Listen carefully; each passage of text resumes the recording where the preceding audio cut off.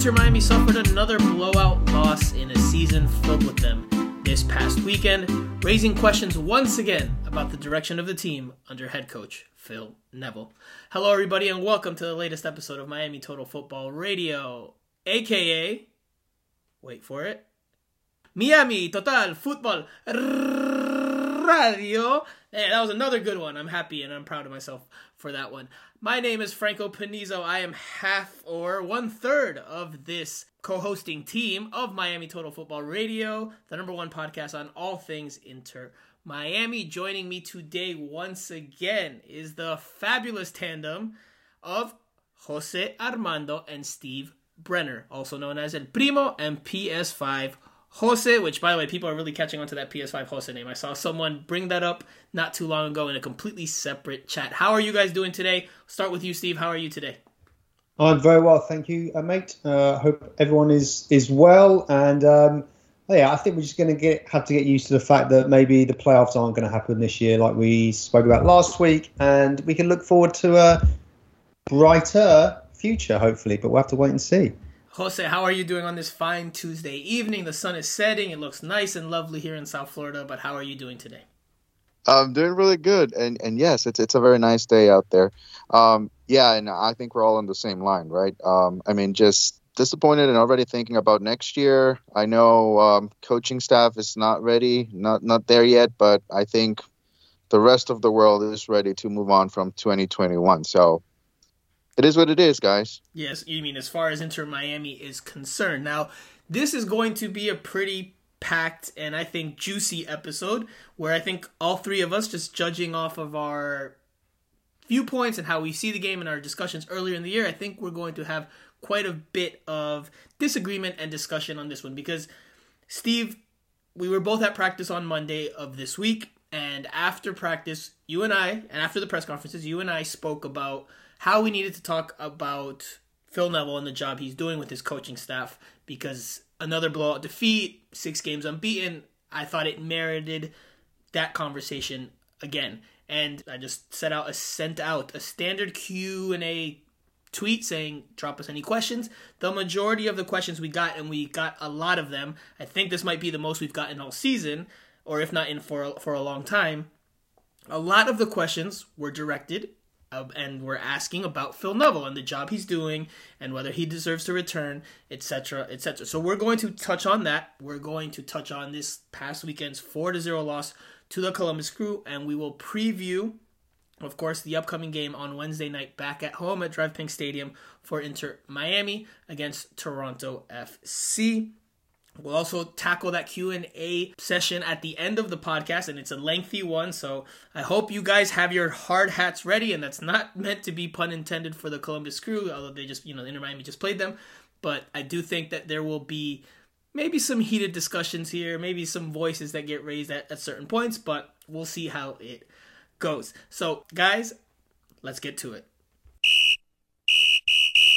Okay, guys, so as we know, Inter Miami suffered another blowout this past weekend away to the Columbus Crew, a 4-0 loss away from home. Inter Miami came out with this starting lineup. It was the 5-3-2, although the graphics showed a 5-2-3. It was more like a 5-3-2, and it was Nick Marsman in goal, Lewis Morgan as the right wing back. Your center back trio from right to left were Leandro Gonzalez Pires, Kelvin Leerdam, Christian McCoon, and your left wing back was Sami Guediri.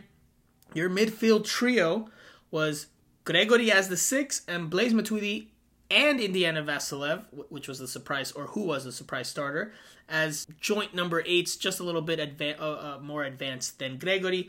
Up top, you had Gonzalo Higuain and Robbie Robinson. Now, there's a lot to touch on from this game, including Robbie Robinson's horrendous gaffe and error. We'll touch on that, but first, I think we need to start with an analysis of the job that Phil Neville has done.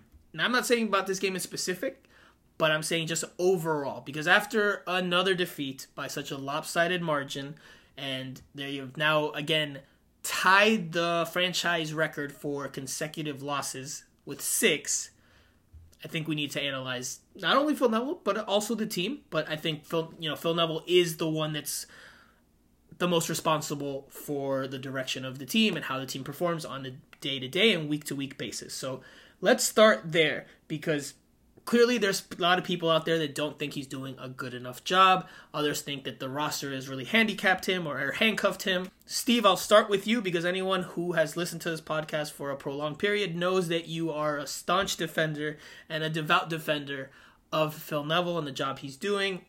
What do you think about his overall showing as the head coach this season, and especially as of late? I wouldn't say I'm a staunch defender of him. I'm not defending him. He wouldn't want to be defended. I mean, I'm just saying, looking at the picture from how I see it, the fact that he inherited not a great squad to start with, which is true. They've now been hamstrung with this potential thing with the transfers moving forward, which obviously doesn't help. But yes, as an MLS coach, the emphasis is more on coaching than wheelie dealing in the transfer market, and it hasn't been good enough. And I think he's pretty honest. Phil Neville, when he speaks to us, I think he'd admit that everyone needs to have done better. But it gets to a point where you just keep chopping and changing the whole time, or stick with it for another season and have the preseason to build on. Remember, they didn't play a lot of games preseason. We were going on about that a lot. I guess that has also contributed to a poor display over a poor season. Missing out on the playoffs is not acceptable, not for David Beckham, not for Phil Neville, not for any of the players. But do I want to see him come back and give it another go? Yeah, absolutely. Yeah, why not? I mean, you sack him now, you bring someone else in, you're back at square one again. You just go around in circles, I just think give of the full preseason behind him and potentially what they can do in the transfer market, where there's a few developments which we'll talk about later on. I think it's worth another chance. It's a completely alien league, MLS, and he came into it completely fresh, and he would have learned a hell of a lot. So I don't want to see a change at all, no. Jose, I have plenty to dissect there from Steve, but Jose, what do you think? What have you thought about the job Phil Neville has done this season, his first season with Inter Miami, his first season in MLS, his first season coaching men's side at the club level? What have you thought about the job he's done overall, and especially, again, as of late, with this 6-game losing streak in which they've been outscored, I believe, if I'm not mistaken, by a 16-1 margin?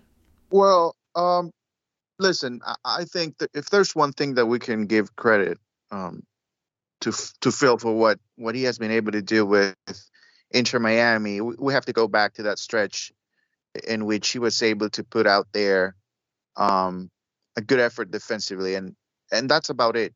I mean, we can go no further than that, because I haven't seen a development of any of the players. I think Blaise and Rolo Pizarro both haven't been able to perform at the level that they should have, and I think that's on Phil, because those are two. Well, at least Blaise used to be a top player, and Pizarro, he should be better than what he's showing right now, and then what he showed this year. This was his second year in the league as well, so he should be a little bit more comfortable. And I think he should have taken more out of those two players, and I think that's on him. So there are so many things that make you think, if he's the right coach for this team. I think at the moment it's on him. Does he really believe that he can, have an impact in this club moving forward? Because we all know the team is going to have limitations in the next 2 years. So changing the coach doesn't necessarily mean that you're going to win more games right now. If you don't get a better team next year, you might end up in the same place that you are right now. So why change the coach? Why put yourself in trouble? Bringing up expectations that you're not going to be able to meet just because you don't have the players. So there are good things for me this year from Phil, and it's all about that stretch in the season where the team was able to be good defensively. But remember, even between those games, we were worried that the team was not performing offensively the way we wanted. And I think in one podcast, Franco, we touched on this, that at some point they would have to change something offensively because they would need to win games. They would need to score. And I think we have been at that point for a while now, but especially in the last 2 to 3 games, we are there where this team needs to score goals and they just can't do it. And I think that's on Phil. So that's it's a mixed bag for me, but I think overall it's on him. It's on him. And if he really believes that he can have an impact in this club, then maybe he should stay.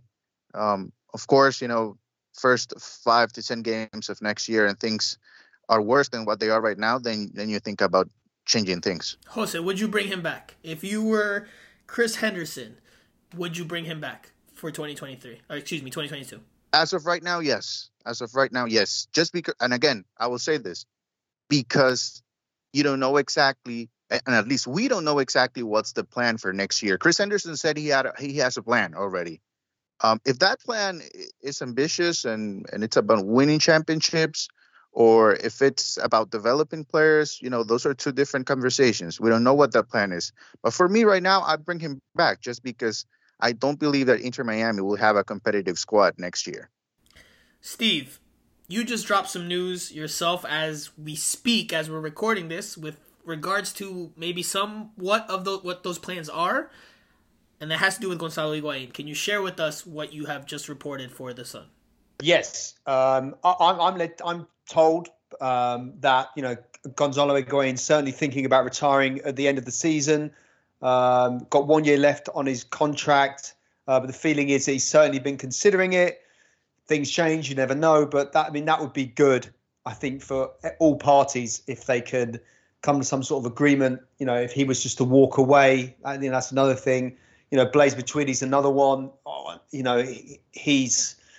He hasn't had a great time here, so there's it's possible if Higuain retires, then maybe they could potentially buy out Blaise Matuidi's contract. Carranza's another one that they're trying to get rid of. Gonzalez Perez as well. So that's optimistic, I think. It'd be a good thing if potentially you could get all four of those guys off the wage bill. That would really, really help them. But if Higuain's going to retire, I think that would solve quite a lot of problems for them. That is big news, and we can touch on that maybe later on the pod because I want to stay on the topic of Phil Neville. Steve, you said you would bring him back, right? You don't think that you would make a change, or you wouldn't want to see a change.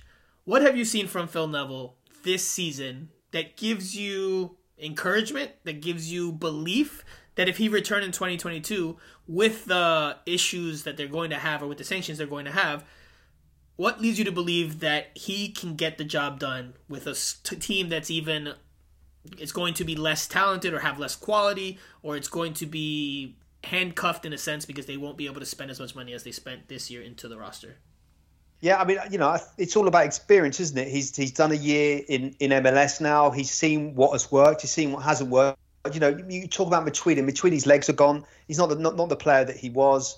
So he's been hamstrung in ways where players just haven't performed. Yeah, it is his job to try and get the best out of them, but he's also trying to get the best out of players that he didn't probably want there in the first place. So it's it's just a mess from start to finish, really, from the whole thing onwards. If you rush into getting or struggle to get a manager like I did with Diego Alonso, then sack him, then you're always going to be back to square one. You're just on a revolving cycle. But I think he would have learned things during the good spells that they've had, but they haven't been consistent enough, and that's on him. That's on the players. That's on everyone. The buck stops with him, but other people also haven't been performing. So sometimes one or two players could drag the team through, but Higuain or Pizarro or any of those guys have not done it on a consistent basis. I looked at Carranza's stats. He scored 2 goals with 37 appearances, only 10 starts, but 2 goals with 37 appearances for someone they're spending $900,000 a year on is not good enough. So mistakes have been made throughout the whole club, but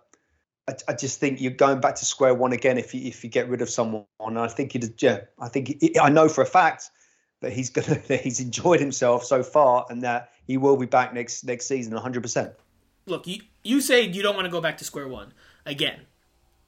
If there's a time to go back to square one, it's now. It's now. Before you go into an off season where you're going to have to get rid of veteran players, where you're going to have to bring in younger players, where you're going to have to be very smart about the way you maneuver your roster. It's now. It's not 2 seasons from now or a season from now when you've already gone into another process, another season of bringing in certain players, which if Phil Neville stays on, they're going to fit his mold and his vision for how the team works. If you're going to change it, it's better to do it now than in a season, in a half a season, in 2 seasons. And I don't think, personally, just me here, just Franco Panizo here, put my name to it, I don't think I've seen enough from Phil Neville and the team itself in 2021 to say he warrants coming back. I think if he were in almost any other league in the world, on a team that's as ambitious as Inter Miami, I think he would have been let go by now. Phil Neville, to me, on this team, because of his relationship with David Beckham, he has as many lives as a cat. I will call him 9 lives Neville, because he's not going to be let go. I agree with you, he'll be here next season. And he'll be here this offseason. He'll help shape the roster and mold it to his vision. But I don't think he deserves it based on what we've seen from Inter Miami in 2021. Very few players have stepped up and progressed, showed development. A lot of players have regressed. Lewis Morgan has been a shell of the player that we've seen. There's many reasons for that. Almost nobody on this team has shown progress. I would say Christian McCoon has shown some progress there at the back. I would say Robbie Robinson showed flashes early to midway through the season of progress, but nobody else really on this team has shown a lot of progress, and that is on Phil Neville. It's also on Phil Neville that this team cannot score in general. They have Gonzalo Higuain, they have Rodolfo Pizarro, they have Blaise Matuidi, and they can't score goals. They should be able to do more than what they're doing now. This is my question to you, Steve. I'll stick with you, and I'll ask Jose too, really quickly. Is this team, is this roster more talented in 2021 than it was in 2020? Yes or no? I mean, yeah. Yes. Okay. I guess so. It's a very marginal call. I mean, barely. I mean, what's the difference? Jose, is this team more talented in 2021 than it was in 2020? Yes, it is more talented, and let me tell you, I believed last year that it was a mistake to let Diego Alonso go. I don't know what happened with him and everybody else in the club, but I thought that it was a mistake to start over. A similar thing that we're talking about right now with Phil, just having the players or having the roster in a tough spot with maybe players that you don't want or players that are not good for your system or the system that you want to play in. That's a similar situation that happened with Diego Alonso because he came into the club and they had already signed quite a few players. So it's the same situation. So I happen to agree here with Steve that, it deserves another shot. And remember, it's not gonna be one more year for Inter Miami to have a good team. It's gonna be 2 years. It's gonna be 2 years, and so you can give him one more year, and I don't think not a lot is gonna change, but you just give him an opportunity to get that continuity and see if he's able to build a culture. Remember, also, when Phil got here, he was talking about a culture. David Beckham was talking about a culture this year. I don't know if they have accomplished that so far. So maybe one more year will do it. Inter Miami in 2020 was less talented than it was in 2021. That's my firm belief. That is my opinion. They this year signed players like Gregory. They signed players like Nick Marsman, Kieran Gibbs.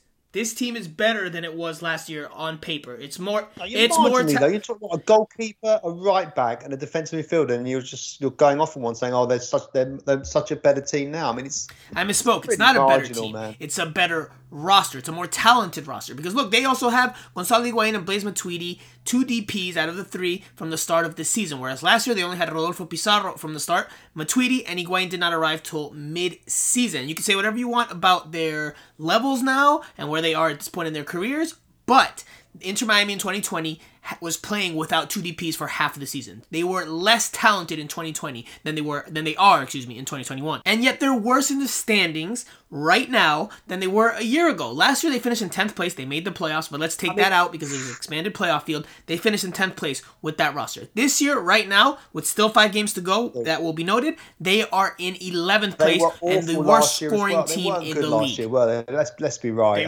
They were not. But they're worse this year. Last year they were not getting blown out of games like this. Last year, they were not suffering 4-0 defeats, 5-0 defeats. They weren't losing 5-1 at home. This is a bad team. Yes, it's not all on Phil Neville. There's issues with the roster. There's players that are probably not playing up to their level just because they're just not motivated enough. But his job is to get the most out of as many players as possible, and he has not done that. And the proof is in the pudding, not only with the goal stats. Look at the set pieces. They've scored 1 goal off of a set piece. They've scored 0 goals off of corner kicks. I don't care if you have the least talented team in the league. That is just unacceptable. That is unacceptable. And this is another example that I have of why I don't think Phil Neville is the right guy. I think he is, look, he's a great public speaker. He's great for us in press conferences, offers a lot of insight into the team, and that also trickles down into fans, and there's a lot of insight that he provides us. I think he's a great speaker. I think he knows a lot about soccer. I just do not think he is the right coach for this team going forwide. And another reason Who is? That's Chris Henderson's job to look at MLS, look at the worldwide pool of candidates and determine that. Because he didn't hire Phil Neville. Phil Neville was brought on simultaneously with Chris Henderson. This is a hand-picked decision from, you could say, David Beckham and Jorge Mas, but it's probably David Beckham, right? Because I don't think Jorge Mas, if you gave him a blank canvas to name a head coach, he's going to come up with the solution or the answer of Phil Neville. But look, just to round out the idea, one issue that I have with Phil Neville is that he is a young coach. He acknowledged it last week in the press conference when he started talking about how maybe he expressed himself incorrectly when he said that Inter Miami was cheated after one of their most recent losses. And there was a lot of back and forth between him and the referees. The referee organization Pro came out in a story with the Miami Herald and expressed their very big frustration and dismay with what Phil Neville said. They thought that he should be punished even more severely than he was. And he afterwards raised his hand and said, look, as a young coach, I did not handle that in the best way. I used a word that I should not have used. So he is learning. He's learning just like a young player like Robbie Robinson is learning. And with learning comes growing pains and mistakes and issues. And that is fine, but not on a team like Inter Miami, which this season, let's go back to February. This season, Jorge Mas told us on the record he wanted Inter Miami, he was aiming for Inter Miami to be a team that finished in the top 3 in the Eastern Conference, and they're nowhere close to that. They're not even close to. They're not even going to make the playoffs. They are in 11th place. They're in 11th place. And let me just add this, Jose. Before I know you have something to say. Look at the last few games. Look at this stretch of 6 games. He has stuck with the 5-man defense over and over and over again, despite not having personnel available to play it. Kelvin Leerdam is not a center back. Has he played center back at times for club and country? Sure, but he's not a center back, and you see it on a consistent basis that goals happen because of him, because he gets beat to the ball, or defensively he's not good enough, and you can point the finger and say, it's on Kelvin Leerdam for not being a good enough defender. But he's not a center back, so you're playing players out of position now to force a system that you prefer, and it's not working. And it's not working on a consistent basis, yet you continue to trot out the same exact team, and you get the exact same results with no goals up front, and then you give up goals at the back.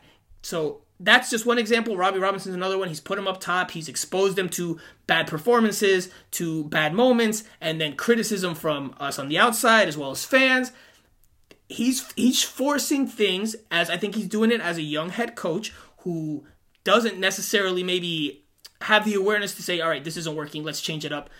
He sticks with the same thing, and the results continue to be poor. They continue to not reflect well on Inter Miami, and they've practically finished off the season. But Jose, I know you had something to say there. Franco, I think your expectations about Inter Miami are way too high. But they're not my expectation. These are Jorge Mas's expectation. These is what Jorge Mas said to us on the record. It's not what I've just magically said. All right, Inter Miami needs to be an MLS Cup contender. This is what the ownership is looking for. This is the bar that they have set for this team, who wants to be a sexy team, an ambitious team, one of the biggest in this hemisphere. Chris Henderson this season on the CBS4 broadcast said, when Inter Miami was on its good run of form and they had gotten to that one point where they moved up to fifth for a day or two until all the results did not go their way, and then they fell back to eighth or ninth.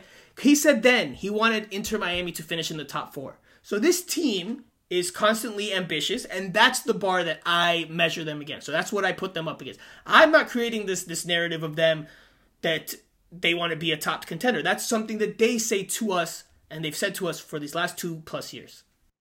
Yeah, but they're saying it because, and especially Jorge, because he thinks that's what people want to hear.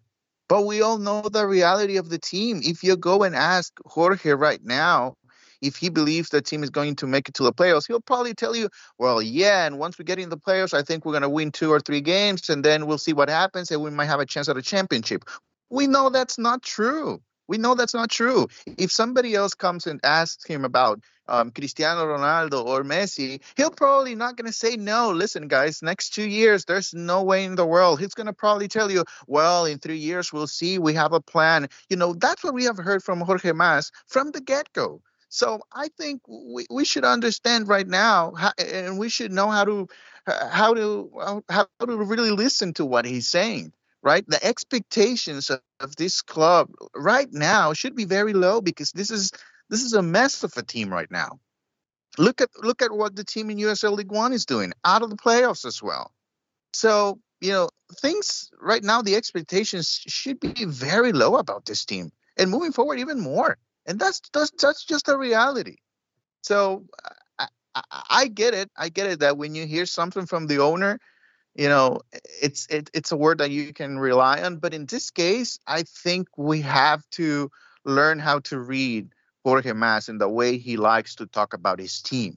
He likes to believe that his team is one step away from becoming one of the top clubs in the world. That's what he likes to believe, and that's what he wants everybody else to believe. But if you know the game, you understand where Inter Miami is at right now.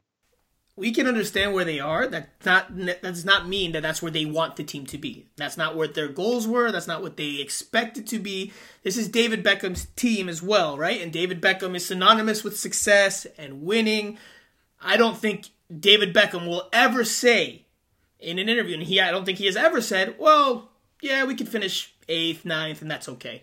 This is not acceptable for a team that has the highest paid squad in MLS. The biggest salary that's spent on players is here in South Florida, and the team is well below expectations, well below. And you could say they should be middle of the table, etc., etc. They came out with the expectations publicly that they wanted to do what Atlanta United and LAFC did, which was come out of the gates hot. Now, they've made a lot of missteps, and that's not on Phil Neville, but this season, with what I've seen on the field, I don't think he should be back. I do think he will be back. I don't see him going anywhere. I know a lot of fans have asked questions, will he be back? Yes, like Steve said, I fully believe that Phil Neville will get another chance. Everything he has said publicly makes me lead to believe that he's fully convinced he'll be back. The fact that his son, Harvey Neville, and David Beckham's son, Romeo Beckham, play on the USL team together, I feel like that's their families are very entrenched here in South Florida, and that there's a longer term plan.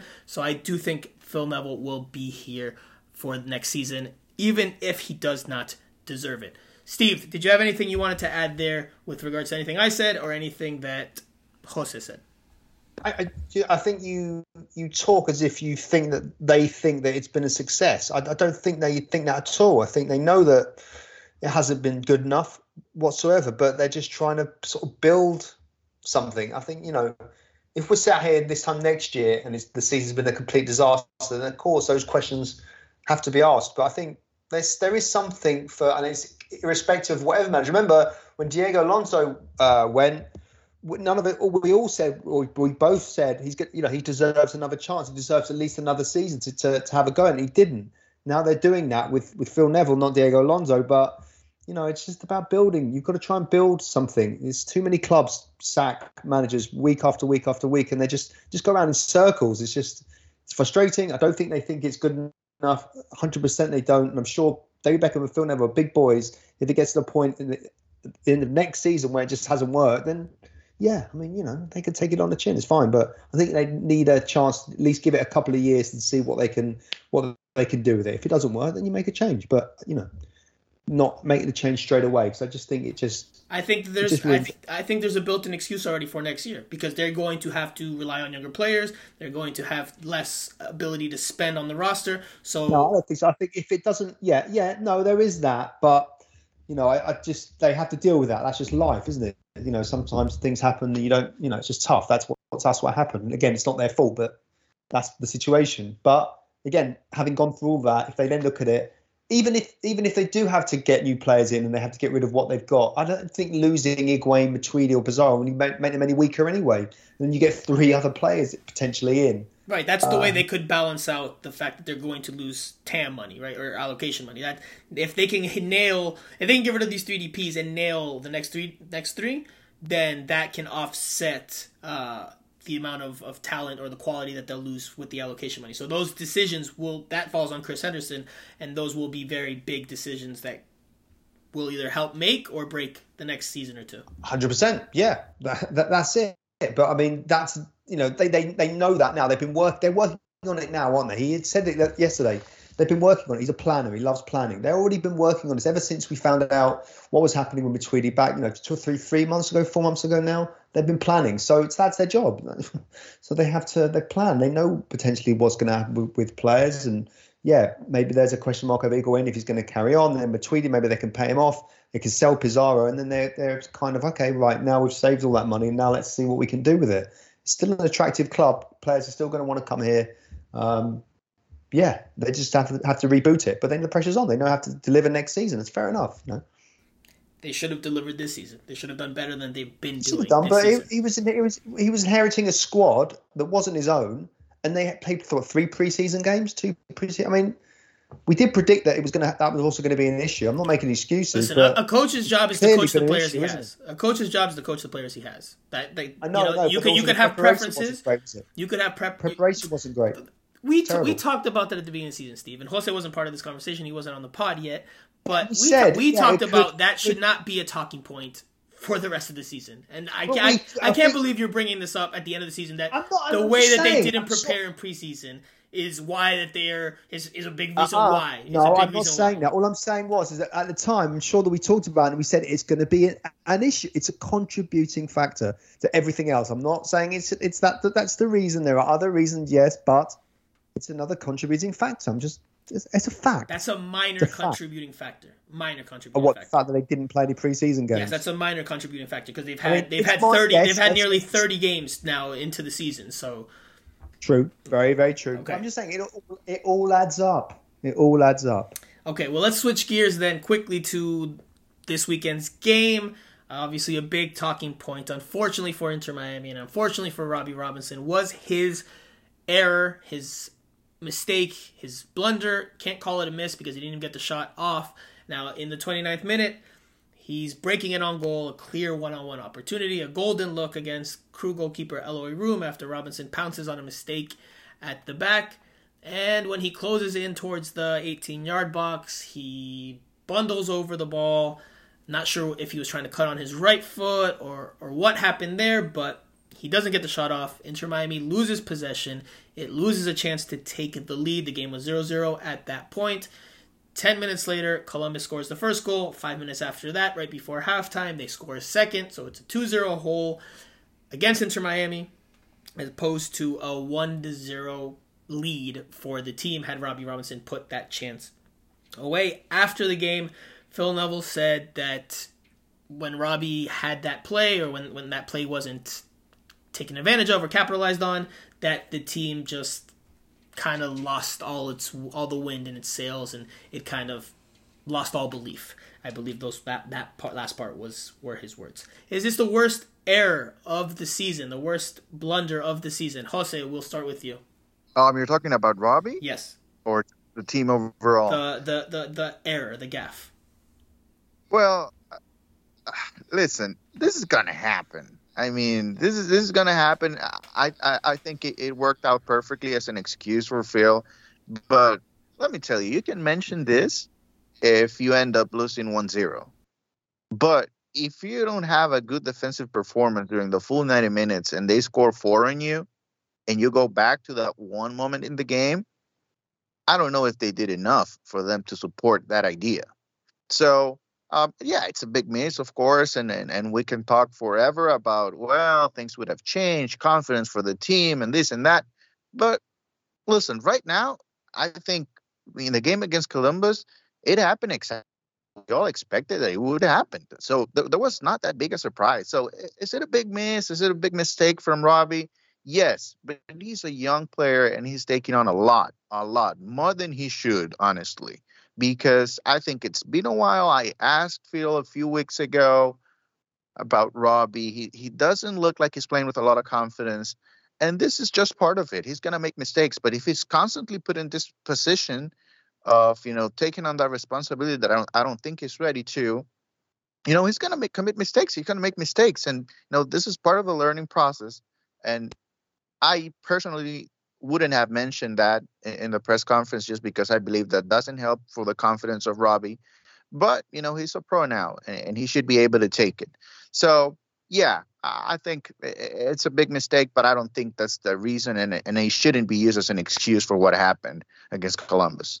So I will say that I don't think it's an excuse. I think there is here. I will take Phil's side on this one and say that, look, on a team that's playing this poorly, that needs all the help it can get, I think not scoring that goal on a clear one-on-one opportunity, I do think that demoralizes the team. I do think that impacts the team from an emotional standpoint or a psychological standpoint, because they were competitive in the game up until that point, weren't dominating proceedings, but they were making it difficult for Columbus. And then when they have their clear opportunity, a team that can't score, a team that's struggling to score in a major way, to see that happen, I think that does really impact the entire team. Not just the individuals, but the entire team.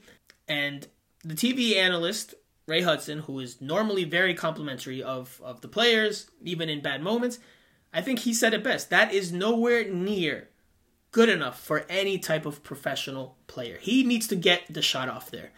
If it goes wide, if it goes over the bar, that's not great because he's one-on-one, but you live with that as opposed to him just not getting any type of shot off. And it wasn't like he just completely slipped. He just bundled over the ball himself. He practically marked himself out of the play. And look, he might be dealing with low confidence. That's a reasonable and understandable reason, but that ball has to be at least shot. Steve, what was your thought on that play?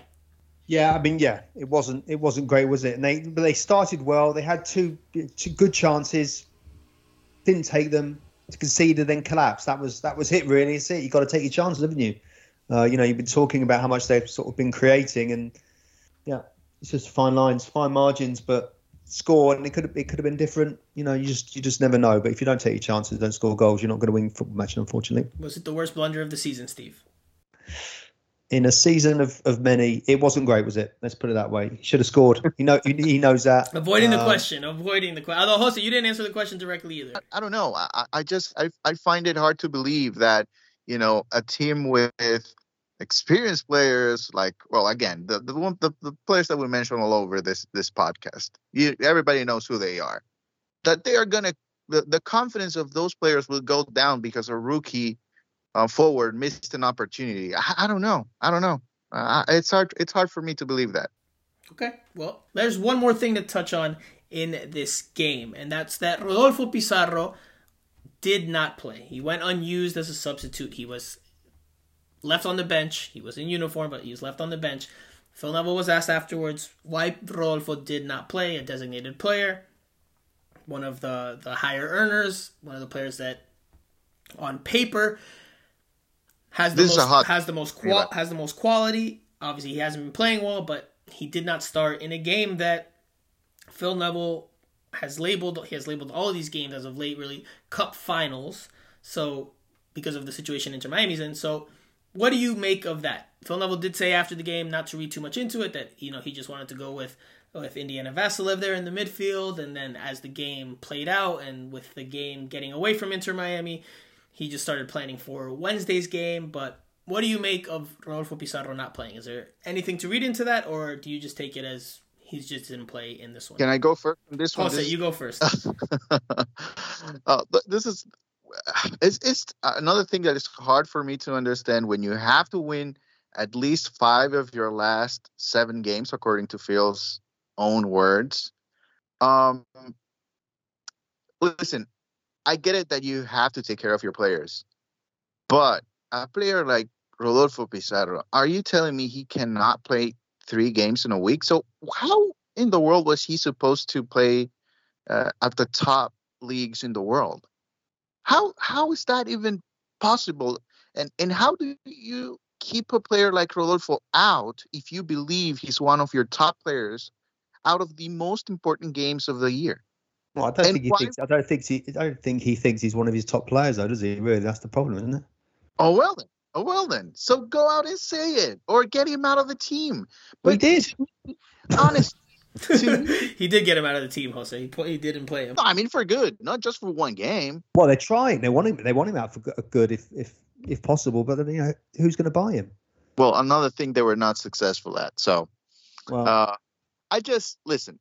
To me, that's not an excuse. If he's on your roster, he should be playing. It's not going to be the last time that a player from Inter Miami will play 3 games in 1 week. That's not going to be the last time. Next year, US Open Cup will be back. Another competitions will be back. Leagues Cup, I think, starts next year, right? So more games are coming. So I don't want to hear it that your top players are not ready to play 3 games in a week. I mean, I get it. If you're hurt, fine. If you're coming back from an injury, fine. But I don't think that's the case for Pizarro. Whether he's good or not, I think he should play, and he shouldn't be the one player that you get out of the team because as of right now, he's still a designated player for Inter Miami, and he needs to carry on that responsibility. So that's my take on that one. So before I go to Steve, I did not dislike the decision to not start Pizarro.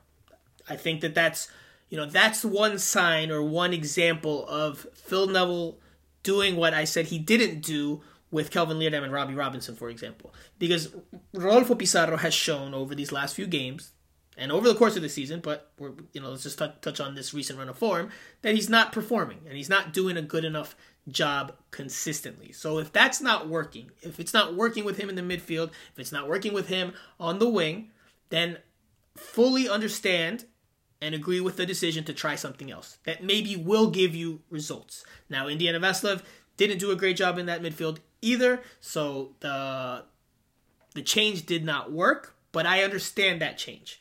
And that's why I have my real questions about Phil Neville putting Kelvin Leerdam as a center back repeatedly, and I know he's again handcuffed and hamstrung with the players he has available right now because of the injuries and the players that are not available, but that's all the more reason why I think that they should move to 4 at the back. I think it's just putting Kelvin Leerdam as center back after seeing him make mistake after mistake with goals that come against. I think instead of trying to force square pegs into round holes, you change the system to suit the players you have available. Same with Robbie Robinson. I don't think he's a number 9 because it's not working. It just doesn't work, and there's nothing indicating that it will work. But again, Phil Neville, in those cases, has tried to force the issue and continued to play them in those positions. It hasn't worked. But just to the main point, I think taking Pizarro out is an example of doing what maybe needs to be done to try to address the issues with this team, or one of the issues with this team. Steve, what did you think about that decision? well, yeah. I mean, he just hasn't been a form player, is he? Really, Pizarro only flitted in and out. So yeah, he's just trying something different. Vasilev has been pretty good, hasn't he, since he came? So yeah, and you remember he also wants to have a younger side. So he favours those to try and put those younger guys in, him and Jay Chapman and other guys. So yeah, Pizarro's time is done here, I think, unfortunately. Poor old Pizarro. So you're not saying there's a good player in there somewhere? Well, Again, you're a standard line? Somewhere, but we've never really seen it. Not for consistently, which is a shame. Shame it didn't work out for him, but that's just the way it goes. Yeah, I think if in a one of your last chances to really make a push, you don't play your DP player from the start, I think that speaks volumes of what you think of that player. That's just my interpretation of it. I think that speaks volumes of what Phil Neville thinks of Rodolfo Pizarro. And again, I don't necessarily disagree with or how he might feel about Pizarro, because Pizarro, I don't think anyone here on this podcast or pretty much anywhere around the world could say that Pizarro has had a good season. So we'll leave it there. Let's take a quick break because we've talked quite a bit. and we'll come back and preview Wednesday night's game against Toronto FC. We'll do that after this. At this point in time, we sit in a place where mathematically it's not impossible still to qualify for the playoffs, but it's going to be an absolute mountain to climb for us. And I sit here now thinking as the manager in terms of we've got a lot of big questions and we've got a lot of big decisions to make. Okay, Primo, it's time to preview this week's game on Wednesday night against Toronto FC. Jose Armando has had to leave the building, but we thank him for his time on this week's pod. He'll be back again very soon, probably later this week, and if not, then definitely next week during another busy week of games. Steve, what do you expect from Wednesday night's game against Toronto FC? Toronto FC's one of the worst teams in the Eastern Conference, worse than Inter Miami right now. They just came off a loss. They'll be traveling for this one. Inter Miami returns home after almost a month away. What kind of game do you expect on Wednesday night? Well, you'd like to think that with both the predicaments of sort of both teams, that they probably can just go and have a go at it. Toronto got nothing to play for now. Not going to qualify for the postseason, so they can have a swing, see what other youth players or other players they've got maybe in reserve that they can look for next season. So let's just hope there's a little bit of a few goals in it. They have scored 3 at home to Chicago the other week and Cincinnati as well. Miami obviously won there, didn't they, back in September? So a few goals for Inter Miami I think would help. Just sort of like Phil Neville said, discussions about next season, who stays and who goes, or even on the fringe players. It's time for people to stand up. So that was it. So I think that they should approach, and I think that they will. Whereas last week before Saturday's game, I didn't think that they would change into more offensive posture or a different formation. I think that they will this time because they'll be at home. They're practically all but eliminated, and clearly playing that 5-man defense with the players you have available now has not worked. So I think we will see Inter Miami switch to a 4-2-3-1 formation. We saw a glimpse of that during the final 7-8 minutes of the match against the Columbus Crew. It was right before the fourth goal happened, the own goal from Leandro Gonzalez Pires. And I think obviously that's done to try to get a little bit more into the attack. I have a few more numbers there. Take some numbers away from the back. I think we will see that in this game. I think we are going to see Inter Miami try to take more chances in the attack, which is something I think that they've needed to do for several weeks now. But I think we'll finally see it on Wednesday night. Something that Federico Higuain alluded to a bit in his post-game remarks on Saturday. Now, I asked him why the team was struggling so much to score goals this season. And this was his response. It was in Spanish, but I've translated it and I will read it here in English.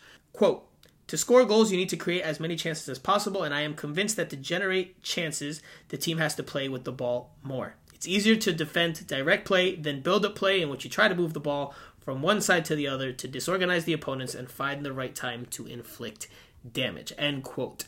So it doesn't sound to me like Federico Higuain agrees with Phil Neville's tactics up until this point, or hasn't agreed with them as of late. And again, I don't think that's the reason why Phil Neville is going to make the change, but I think given the situation that they're going to be a little bit more attack-minded, especially at home. They can't play this boring, dull, bland style of soccer. It hasn't been working, and it's not going to excite any fans here. If you're going to get eliminated from the playoffs, at least do so in an exciting way. Steve, what's the key to the game for Inter Miami? What do they need to do to win this match? Score goals. I think that's the thing. Toronto, like I say, lacking confidence, been letting in goals, scoring a few as well. Take the chances, and then consolidate. Okay, so for me, obviously they need to score goals, and I think the key to the game is being in that offensive posture or that more attack-minded formation, which I do think we will see. I think Phil Neville's tactical change there at the end of the Columbus Crew game was a hint towards that, so I would expect to see the 4-2-3-1 on Wednesday night, and I think that is the key to the game because it will give them a chance to have more numbers in the final third. Now, obviously, the defense has to hold up. We'll see if they do that, but I think at this point, just being a little more offensive-minded will help balance things out. You can defend without the ball, trying to stay organized, but you can also defend yourself with the ball by creating sequences, keeping possession, etc. Steve, what's your prediction for this week's game, or this Wednesday's game? Because there's another game on the weekend. Inter Miami returns home after a month away. It's been a long road swing. Hasn't been a complete road trip, but it's been a long road swing.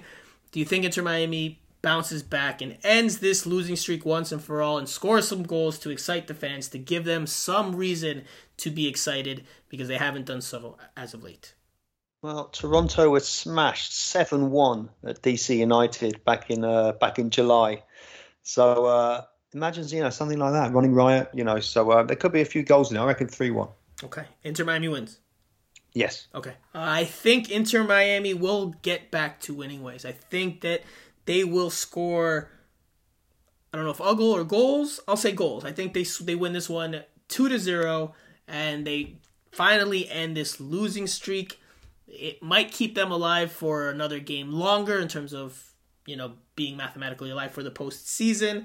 So I think they give the fans something to be happy about after a long, long skid. So I think Inter Miami wins 2-0. Really quickly, do you think we'll see the formation change? And if so, who might we see where? Well, I don't know. He's going to have to mix it up a bit, isn't he? I would have thought.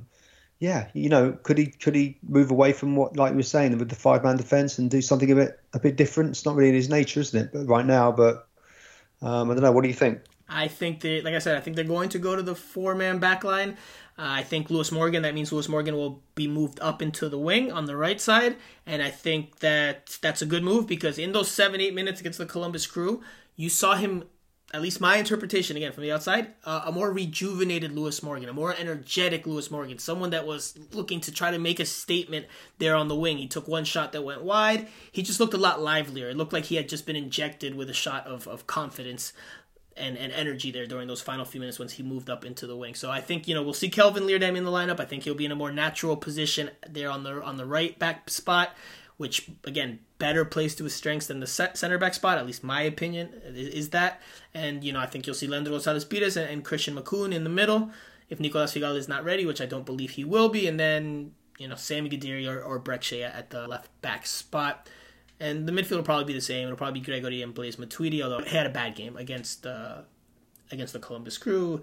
Not sure if Robbie Robinson starts again or not, but, Gonzalo Higuain will be in the mix, and the other two spots will be up for grabs. So let's leave it there, because we still have the Q&A session to get to, and it's a lengthy one. So let's take a quick break, and we'll get to the Q&A session after this.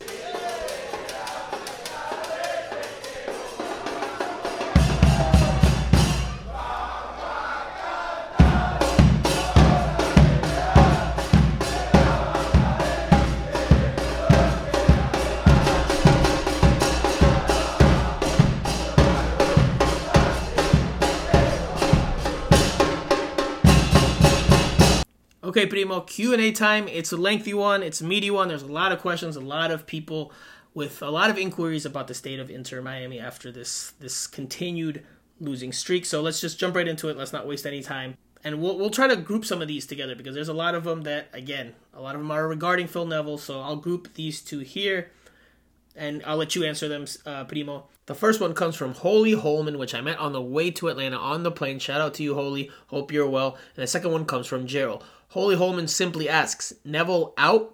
Gerald asks, if the team keeps playing terrible and continues losing by 2+ goals every game, do you think Phil gets sacked or resigns? No, we spoke about that earlier. What will be this season will be, I think. And look, if it gets off to a terrible start next season or whatever, then yeah, the pressure's going to intensify even more. So, but we could get it right. You just never know. We just have to wait and see. But everything has been covered extensively, I think. If not, let us know and we'll go into it again. So I don't think he's going to get sacked regardless of how the season plays out. Just don't see it happening. I do think he should be let go. That's just my personal opinion. I don't think we've seen enough, but we already talked about that earlier in the pod. So next question comes from Joseph E, and he says, who are those people in the last year of the contracts, and do you think they'll stay for next season? Steve, I know you said that Gonzalo Higuain's potentially going to retire. Any other news with regards to the other DPs or other players on the roster? They're actively trying to get rid of, a lot of players, aren't they, really? I think Ryan Shawcross is going to return back to England, so that would free up another spot. And yeah, I think Gonzalez Perez has sort of been on the market for a while, as has Carranza, just because they're the big earners, aren't they? So I think there should be a fair bit of movement, and those guys can get other clubs. Well, I don't know about Carranza, but Gonzalez Pires could probably go anywhere. I would have thought there'd be a bit of interest in him. So, just have to wait and see. But they're working hard. It's what they have to do. They have to do something, I think. I expect significant change this offseason. And look, this is, I don't know if Joseph E. knows this or does not know this, but just for listeners that may not be completely familiar with how MLS works, there are players that have guaranteed deals you cannot cut them unless you use that one loan buyout option you have per season. But there are other players, and this is the bulk of players on MLS rosters, that have option years. And option years mean that the team can decline the option at the end of the season. So even if you have a 4-year contract, if you have an option year, the team can decline that option, and then you are either a free agent or you're designated into one of the other multiple roster, or one of those multiple designations. Sorry for the redundancy there. Multiple designations that MLS has for certain players at certain points of their careers. So even if players aren't in their last years, certain players can be let go, and I think that you will see plenty of them let go and not have their options picked up this offseason. Next two are, again, very similar, and I know you're going to keep this short and sweet, Steve. So one is from Roberto Rivadeneira. He says, just a comment, Phil can say whatever he wants. I don't care anymore. I lost respect for him. Next one comes from Talk Inter Miami CF. Do you think Phil is better than Alonso? This is where I expect you to keep it short and sweet. Different. I mean, they both have been doing okay jobs, in difficult circumstances. So it's difficult to compare. They're different people, aren't they? Really? Don't you think?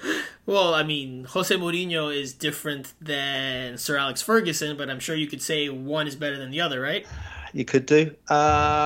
Diego Alonso has more experience, I guess. Has sure. more experience. Yes. So that's why I would say Diego Alonso is better, because he's more experienced. Sure. Now, that doesn't mean that Phil Neville, throughout his coaching career, if he continues coaching, cannot supersede or outdo what Diego Alonso has done. And that's not the question here. So, I don't know if Phil Neville's trajectory as a coach or his potential as a coach can pass what Diego Alonso did. I'm just saying today, right now, do I think Phil's better than Diego Alonso? I would say no. Next question comes from Elder Bar. Phil forgets the game is 90 minutes. Only talks on we had a good 10 minutes, etc. We need goals, and he packs the defense instead. Can Henderson work with this guy? Can't Federico take over? He verbalized more knowledge of the game in his post-game interview. Just venting. So clearly we're seeing a trend with these questions, a lot of frustration, a lot of displeasure towards Phil Neville and the team, but a lot towards Phil Neville, directed towards Phil Neville, because of the state of how things are right now and the direction things are headed in here in the final weeks of the season, which is understandable. That frustration is understandable. But to answer the question, can Henderson work with Phil Neville? Look, I imagine that Chris Henderson and Phil Neville work together on a daily basis, but Chris Henderson's job is not to tell Phil Neville how to coach. It's not to guide him or formulate his game plans. Now, can Phil Neville bounce soccer ideas or talk to him about certain things with the team and, have conversations with him? Sure. But Chris Henderson's job is more so to build the roster and fill it with players that Phil Neville would like, the type of profiles he would like, and obviously do it within the salary budget, the salary cap. That's Chris Henderson's job. Phil Neville's job is to coach the players, come up with the game plans, run the practices, deal with the day-to-day and the different personalities, etc., etc. So they do work together, but there's obviously a fine line between what they do and don't do. And I imagine neither one of them crosses over that line because they respect that the other one has a job to do. There are examples of coaches in this league that have both titles and that do both jobs, but at Inter Miami, there's a head coach and there's a sporting director. They have separate jobs. They have different functions. Next question comes from Endo. Who's the first one to go and when? The whole coaching staff, 5+ players, November, December. So those were all questions. And who's the first one to go? That's a good question. Based on what Steve said earlier on this podcast, and of course, if you're asking why I haven't turned to Steve now, it's because he has left the building as well. He had to run, so he bids farewell, and we thank him for his contributions on this pod as always. So to answer your questions, who goes first? It's a good question. I would have to do some thinking. Look, Gonzalo Higuain could be a prime candidate because of what Steve said, so maybe him. Maybe he's one that because of the frustration he's experienced and because of what Inter Miami projects for the future, what they see for their future plans, maybe he's one of the first. Next question comes from Jeff Rusnick, the longtime soccer writer here in South Florida. He asked which player or players have improved in year 2 under Neville, and is the absence of goals due to the tactics or the players? So which players have improved this year? I would say Robbie Robinson has improved, although he's had his share of mistakes, including this past weekend's. I think he's improved from where he was last year. I think Christian Makoun is probably the biggest example of someone that's improved from 2020 to 2021. Looks a lot better this season. But I think those two might be the only real notable ones. Now, as for the absence of the goals, I think it's a combination of players and tactics. But I do think that there's more of an emphasis, or there's more responsibility rather, on Phil Neville, because this team should be scoring more goals than it has.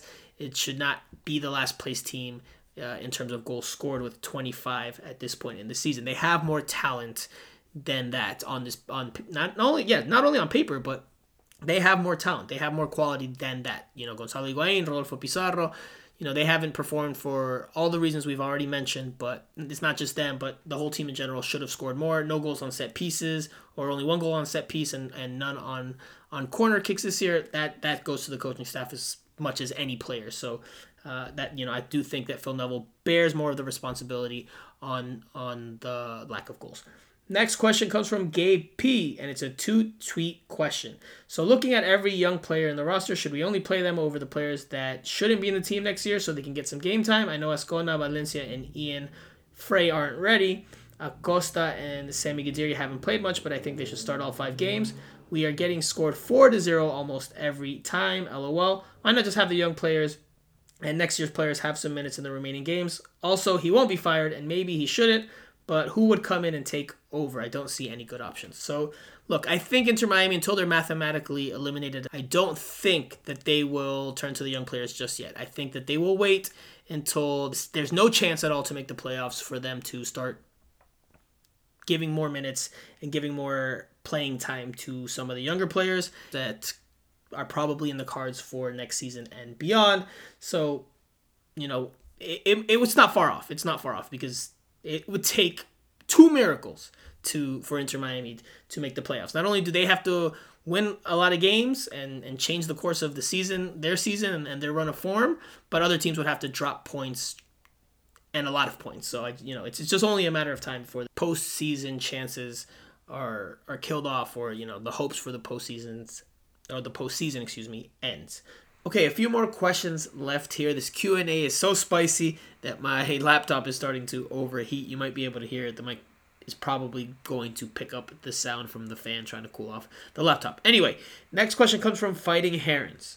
The question is, the team has conceded 4+ goals several times over the last month. After a great start to his time at Inter Miami, has this tarnished your rating of Marsman going forward? So look, I won't say that it's tarnished, but it definitely hasn't helped. And I think maybe next season we'll get a better idea, assuming that the team will be somewhat more balanced as to what kind of goalkeeper he is. Because we know he's good with his feet, but there are questions as to how good of a shot stopper he is, given some of the goals he's given up, given some of the mistakes he's had. So I'm still high on him from what I've seen, but the jury is still out. The sample size is still too small. So no, it's not tarnished, but yes, it's been impacted, obviously, by this poor run of form in which so many goals have been given up. He's been at fault for some of them, just like so many other players during this skid.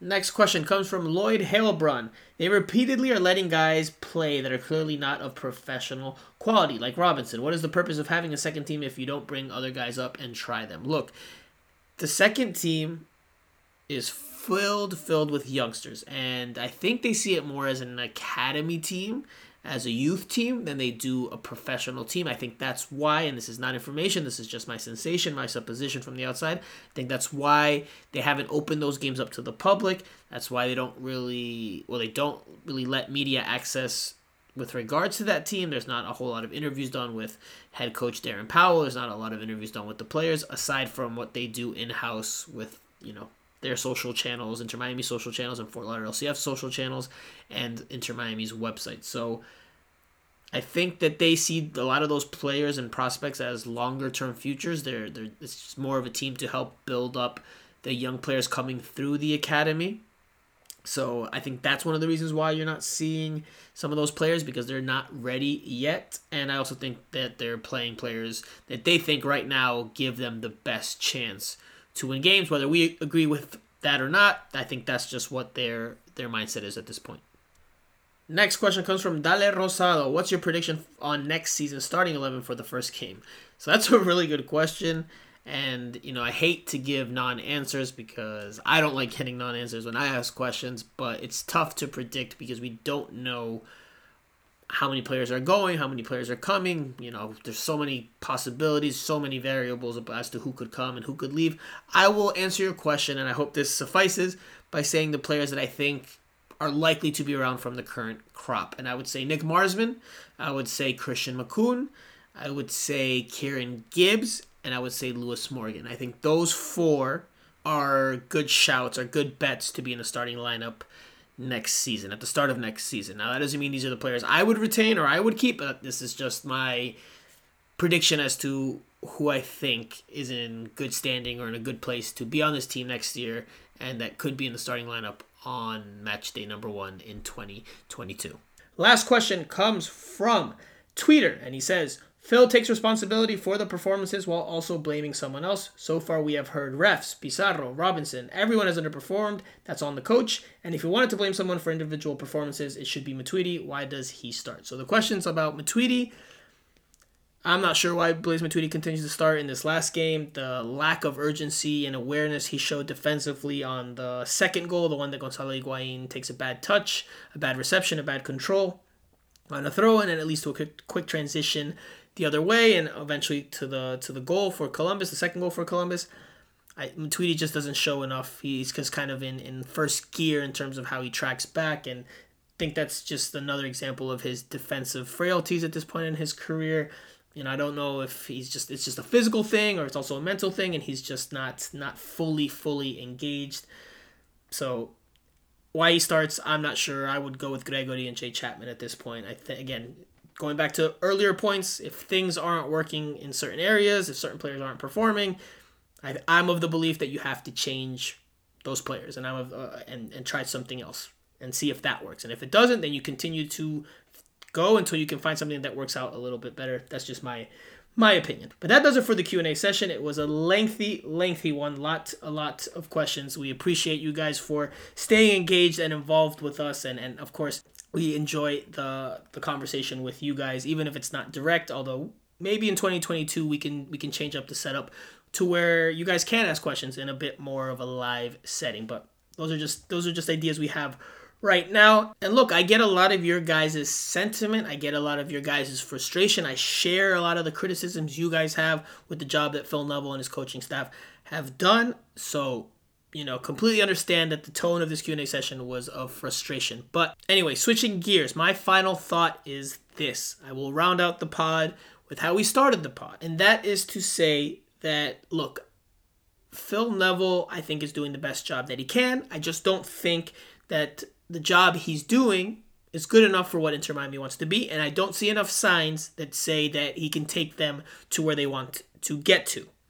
Now, maybe at a different team or a different club, I don't know if in MLS or around the world, where they see a longer-term project, where they express different desires, maybe he'd be a better fit there. But at Inter Miami, in my opinion, he's not a good fit because the team is very ambitious and wants to be one of the contenders in this league. And that's why I measure them to that, because this is a club, this is an organization that does not want to be mediocre. This is a club that says it wants to be one of the best in MLS and one of the best in the world, and they say that repeatedly. That's not something that every club in MLS says.